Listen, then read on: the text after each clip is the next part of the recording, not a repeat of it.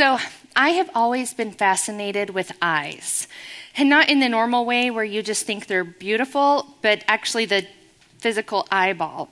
They're these complex, incredible little miraculous organisms. And basically the eyes could almost be an organism on their own. And these organs that facilitate vision actually do so much more. They have several photo response systems that they can do that actually have nothing to do with vision. And so I want you to love eyes as much as me. And so we're going to do a little project today. So pass around these papers if you have them. You should have them on your table. And turn it over to the side that just has the plus and the dot. Does anybody know what this is?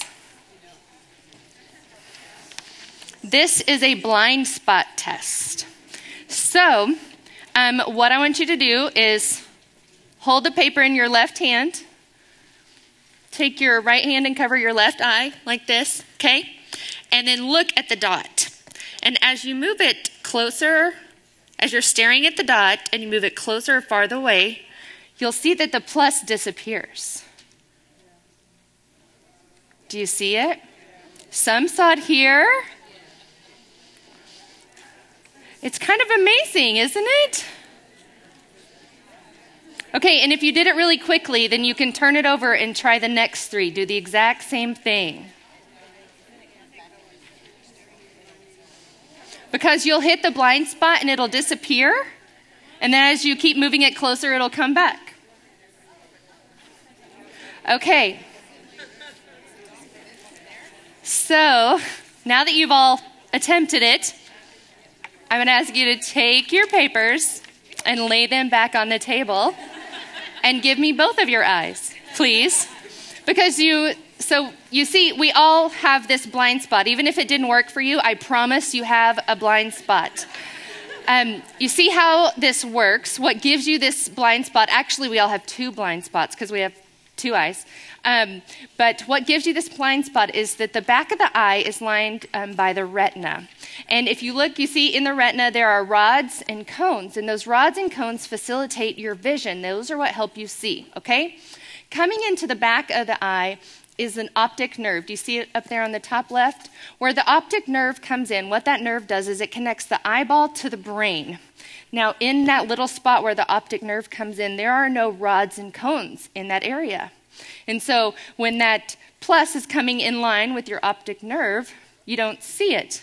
But instead it was just white, right? It wasn't like a black spot where there was no vision. It turned white.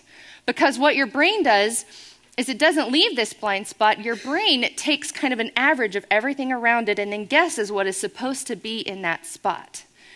And so that's why when you have time on your own after today, you should look at the ones with the dots and the different colors because you'll see your brain changes. It compensates for what is missing.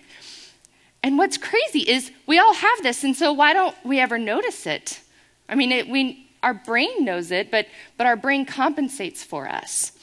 And you see, what's crazy is this is not the only blind spot we have, right? You know where I'm going. We all have this blind spot in our hearts, too. You see, we're called as Christians to walk like and talk like Jesus, to love others with this unconditional, unabashed love. But unfortunately, we all have circumstances and brokenness and problems and filters that tell us how we see other people, and they often keep us from loving in the way that we should love. And you know, Peter had this blind spot. It caught him off guard. He didn't realize it. I think probably his brain had compensated for it too. And so we're going to talk about his blind spot. So just to review the text and everything that you studied this week, I'm not going to read through it all, but we'll just do a quick recap. You know, Peter was a devout Jew, and he had walked with Jesus. He knew of Jesus' teachings. Jesus called him the cornerstone of the church. And Peter was loyal to Jesus, and he loved Jesus, and he followed Jesus. But God was not done with Peter's heart. There was still just a little more work to do. And so we find him on the roof of Simon the tanner's house. And he is praying and he sees this vision, right? And God tells him, basically, God, a voice, tells him 3 times to eat something that the Jews would have considered not just unclean, but almost offensive. And Peter's like, Lord, I would never do that. And he is offended, but this voice tells him, what God has called clean, do not call common. Meanwhile, Cornelius is down in Caesarea, and Cornelius is praying, and he has a vision at the same time. And Cornelius was a Roman centurion. He was a military man of the Italian cohort in Caesarea. And so Caesarea is second only to Jerusalem as far as being one of the grandest cities of this time. It was a business center. It was on the coast, and so it was a major port on the Mediterranean. It was just a few miles north of Jerusalem. And the thing about a major port and a major business center is it was often pretty corrupt.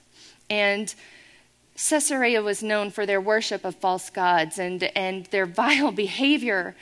And it was made of mostly half Jews and half Gentiles. And so you can imagine the conflict that happened there all the time. And so Cornelius is, he's a Roman and he's a Gentile, but he's obviously a little different. There is something he has picked up about the Jews. There's something he admires about the Jews. And so he is praying to their God. He's giving alms, offerings, just like they would.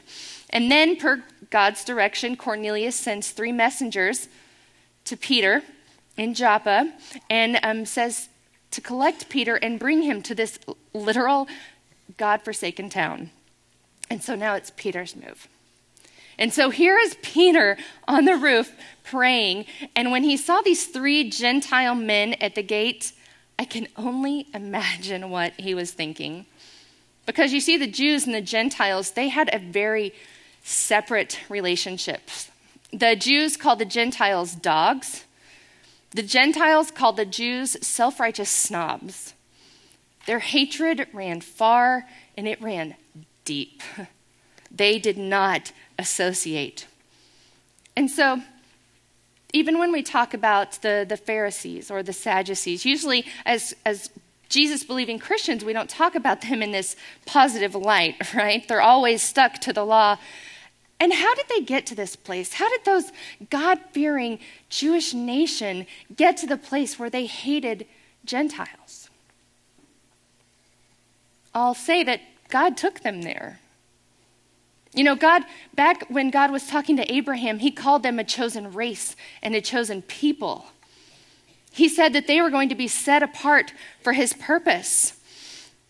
He commanded them not to assimilate with the Gentiles when they were in the promised land. He kept them separate. He gave them the law. He gave them the Messiah. And so they were accustomed to being chosen. But after a while, they became less about obeying God and seeing his will, and more about doing whatever it took on their own to keep themselves righteous. And considering that the Gentiles were unclean, they stuck to that. And so Peter was a good Jew. And by all accounts, he had done most of what Jesus had asked him. But there was still a place in his heart that needed work because Peter had a blind spot. And his blind spot was Cornelius and the rest of the Gentiles. You see, God was speaking to Peter about food. He was. We know that. He showed him pictures of this food. And God had to tell Peter 3 times. I don't know if Peter was ready to accept it. And so God is telling him 3 times. And then as God's telling him, these 3 men arrive at his gate. And God was talking about food, but then the 3 men arrived at the gate and unclean. God, you just hear Peter. Okay, food is one thing, God, but them? You want me to associate with them, these Sabbath working pork eaters? Peter had this blind spot that probably he just hadn't been aware of until this point. And like Peter, I think we all have blind spots. And I'll be the first to admit that I am not exempt. It was when I was working in corporate before I came here. I had started a job at a new company and was having a great time, loved it, and we found out that we were hiring someone new. And we were going to work closely together, me and the new girl. And now before she came on, thanks to the internet, we can find out whatever we want. We weren't stalking, don't say that. We found out that she was a pole dancing instructor. I hear all y'all.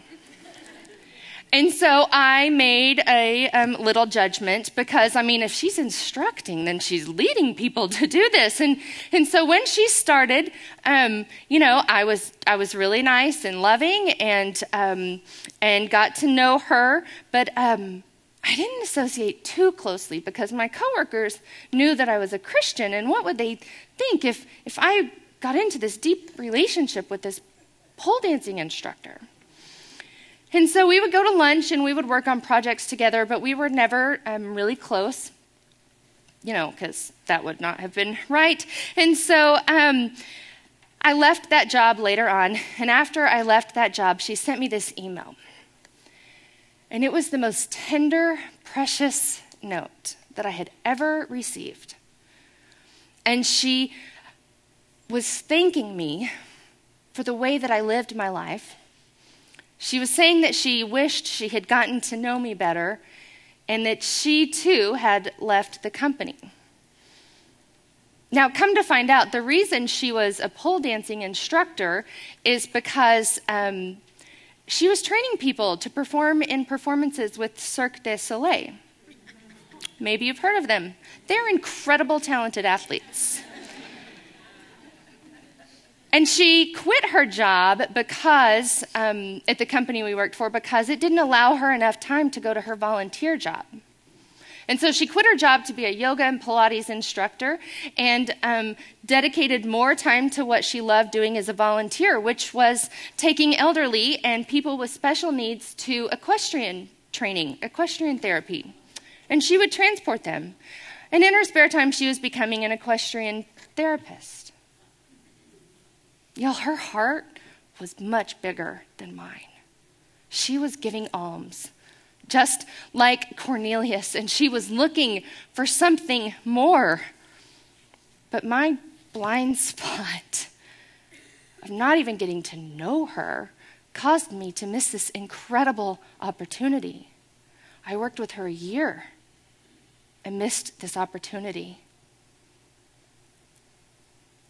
Is there someone that you might be calling unclean?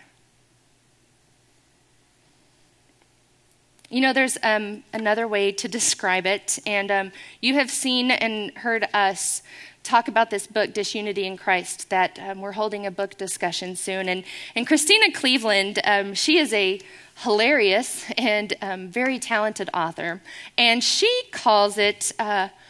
when we call Christians or when we have opinions about other Christians, we call them right Christians and wrong Christians. And so I just want to share with you some of her thoughts after she first became a Christian and began growing in Christ. She says, over time, when I met other Christians, I found myself asking them what church they attended. Some answers were more acceptable than others. The way I saw it, there were two types of Christians, the wrong kind of Christian and the right kind of Christian. It was that simple. Wrong Christian was not a thinker. He hadn't read a book in the previous 2 years and had the limited vocabulary to prove it.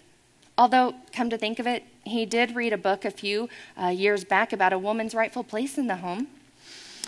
He voted based on one or two issues, abortion and homosexuality, two issues that Jesus didn't even mention once, mind you. Wrong Christians lacked cross-cultural sensitivity and somehow managed to avoid spending quality time with anyone who did not share his race and culture. He voted Republican, Republican, Republican, and he was a he. Seriously, did you expect wrong Christian to be a woman? Pshaw.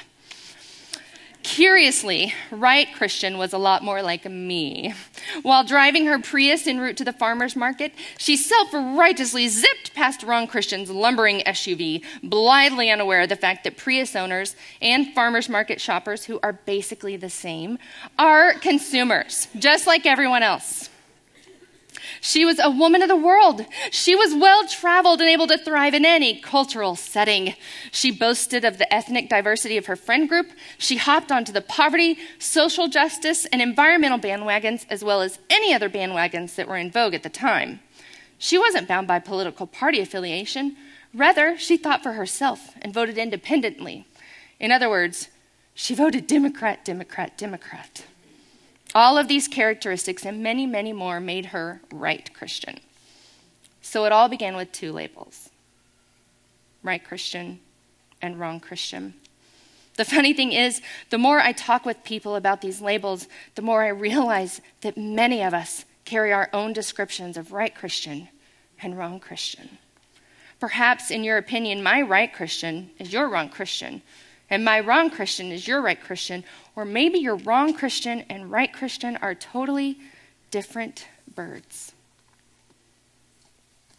And she goes on to bring it a little more home for us. She says, maybe your wrong Christian attends a church that doesn't allow women in leadership. Maybe your wrong Christian doesn't speak English,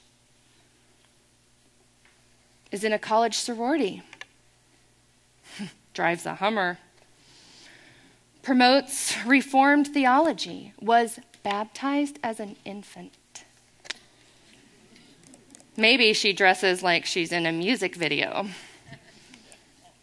Maybe wrong Christian is pro-choice or pro-Israel. Wrong Christian voted for Trump or didn't vote for Trump.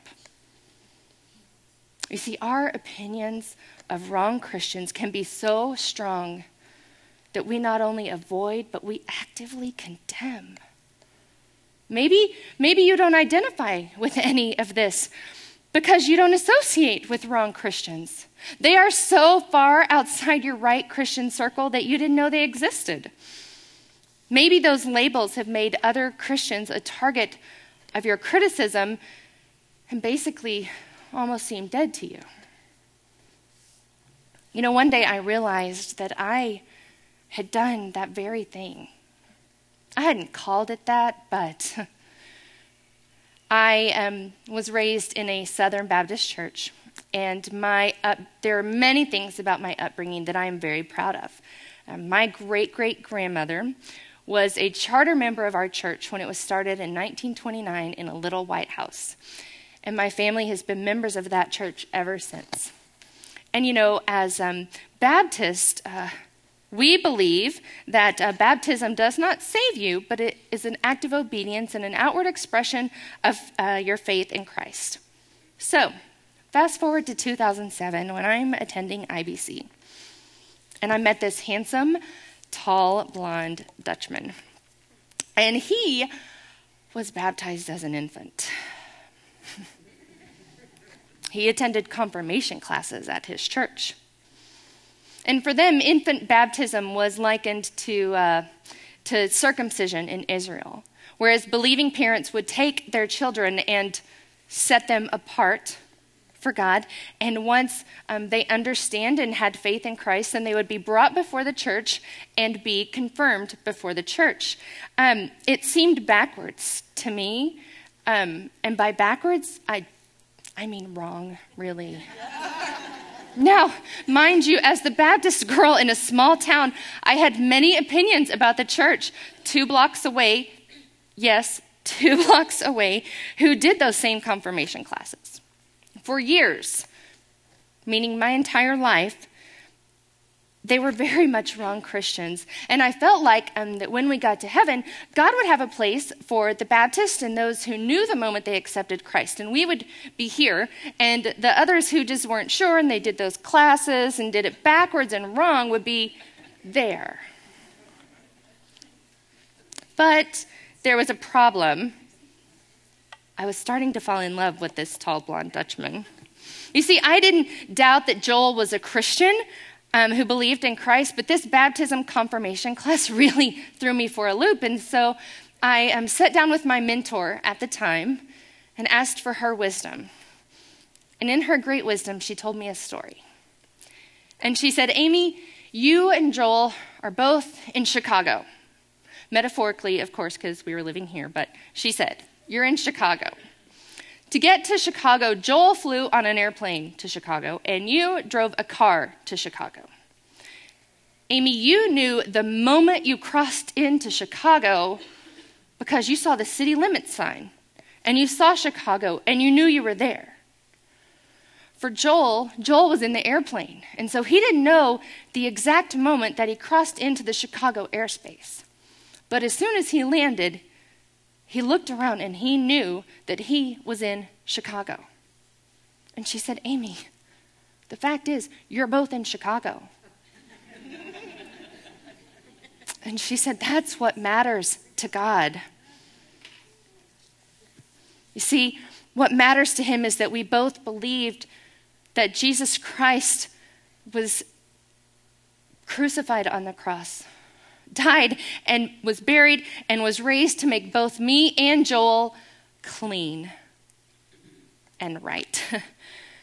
And she was right. And I'm so glad she told me that story because 2 months later, when he proposed, I felt free to say yes. But my label of wrong Christian, it was basically calling anyone who didn't see the way I did as unclean. Anyone whose life didn't look like mine was unclean. Who are we calling unclean that God has made clean? Now, depending on the translation that you read this passage in, it may say several different things. It may say common, unholy, profane, or unclean. Do not call common, do not call unholy, do not call unclean. You see, and those different words are used because the opposite of holy is not really unholy. The opposite of holy is common, right? There were utensils used by the priest, and those were holy utensils, and the utensils that people used were common. It's not that they were defiled, it's just that they were common. In the Old Testament, God tells Joshua, when Joshua is out standing before Jericho, enter the promised land, and God tells Joshua to take off your sandals, for where you are standing is holy ground. Now, that is not because Joshua's sandals were dirty. That's not because his sandals were defiled. God said that because God had taken Jericho and set it apart for his purposes, and he had taken Joshua and set him apart for his purposes. Do you understand that? Now, as we go on and we look in 1 Peter says to be holy, for God is holy. Now, we can't be holy on our own, right? And so basically what that means is that when God looks on us, well, I can't possibly fathom this. When God looks at us, he sees the righteousness of Jesus. And so we are made holy by the blood that was shed and the death and the resurrection of Jesus. And so we are then made holy and set apart for God's purposes. And then when we continue on in 1 Peter, it says that Christ suffered once and for all.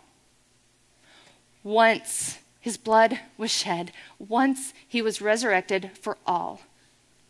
That he died the righteous for the unrighteous, you and me. And so what that means for us is that anytime we call someone common, anytime we look upon a fellow believer in Christ and call them unclean, we are minimizing and basically completely ignoring all of the work that Jesus did on the cross. If we want holiness and righteousness for ourselves, we must understand it belongs to everybody who believes. That all who call upon his name are made clean and holy. What God has called clean. Do not call common. Now, let's imagine a scenario. Let's imagine that when God called on Peter to go to visit Cornelius, Peter felt like he didn't have to go. You see, so many scholars identify this time, the time when Peter goes and tells Cornelius about the Messiah, as the launch of the global church. Now, for you and me, we can look 2 blocks away or down the street and we will see there are churches all around. But for them to imagine a church in Caesarea, that was unheard of. They might be believers in Christ, but they can't be right Christians like me. God, you want me to start a church in Tehran, Iran? There's a church in North Korea, God? God, you want me to go across the street? God, did you see their Halloween decorations? You see, had Peter decided not to go, the gospel would have been hindered. Jody asked us, are you in or are you out? Now, yes, God's will would have still been accomplished. God's will always be accomplished, whether or not we choose to be involved. He is God. But had Peter called them unclean, had Peter not gone, what would have happened? I don't know. I kind of don't want to think about it because I kind of like the fact that most of us who are in this room as Gentiles get to worship together. Is there someone or a group that you might be calling unclean? Maybe a woman who was divorced 5 times. Maybe that lady, that prostitute who stands outside that business downtown. You see her at the DART station. Or a disabled person that you see. I mean, they're not necessarily calling them unclean, but I don't feel like I can relate, and I don't know how to start a conversation, how to talk to them, and you know, those are the people that Jesus sought after. The woman at the well, Rahab the prostitute, the woman who had been hemorrhaging and bleeding her entire life. I bet she felt unclean. Now, to be clear, and to be very clear, I am not asking you to excuse behavior that is obvious sin.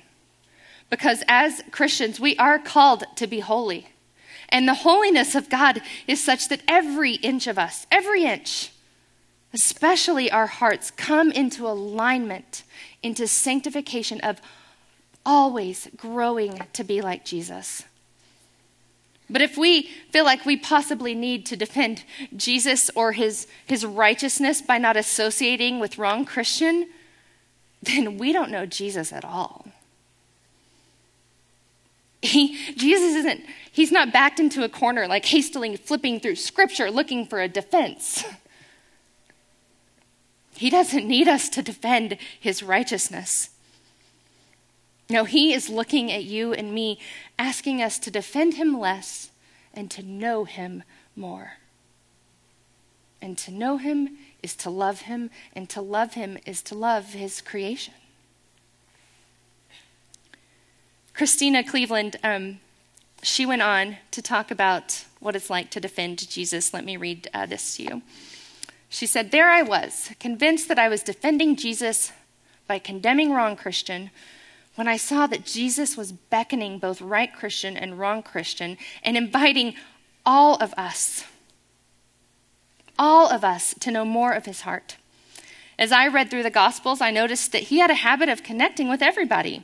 Conservative theologians, liberal theologians, prostitutes, divorcees, children, politicians, people who party hard, military servicemen, women, lepers, ethnic minorities, celebrities, you name it. He was pretty serious about connecting in spite of natural and ideological differences. And it doesn't end in the Gospels. He repeatedly disregards my right Christian and wrong Christian labels and continues to beckon me, even though I still tend to cling to such earthly distinctions. He is relentless. And rather using his power to distance himself from us, Jesus uses it to approach us. He follows his own commandment to love your neighbor as yourself, often to his detriment, I might add, by pursuing us with great tenacity in spite of our differences. He jumps a lot of hurdles to reach us. So are we putting up hurdles? Or are we knocking them down, ladies? Are we deciding who is right Christian and wrong Christian? Is that our blind spot? You know, we often don't know our blind spots because we don't have people exposing them. You know, by listening to other voices, by getting to know other perspectives and people who are different than us, then we can expose our blind spots, and then we can begin to see with God's eyes, and he doesn't have blind spots. Remember what Sissy told us earlier in the semester. Proximity shatters our assumptions. Who is in your proximity? You know, I love being in this room every week. And one of the main reasons is because in this room, we have women of all ages, of all backgrounds, of different cultures, of different experiences, different walks with Christ. And we are all in this together. Ladies, what we do here in this room, this is gospel work. It is hard work, but it is good work. But when we aren't willing to do the work, when we settle in with our blind spots, when we make decisions and divisions that God has not, we diminish the work and ignore everything that Jesus did on the cross. And I don't know about you, but I'm pretty thankful for what he did. Who are we calling unclean that God has called clean? Let me pray for us. Lord, forgive us for when we try to do things ourselves with our own righteousness, God, instead of just surrendering to you and asking for your eyes. Open our eyes to the places where there are blind spots or holes, and God, lift our eyes to see the people as created in your image, and help us to love your creation. Thank you for Jesus. In his name we pray. Amen.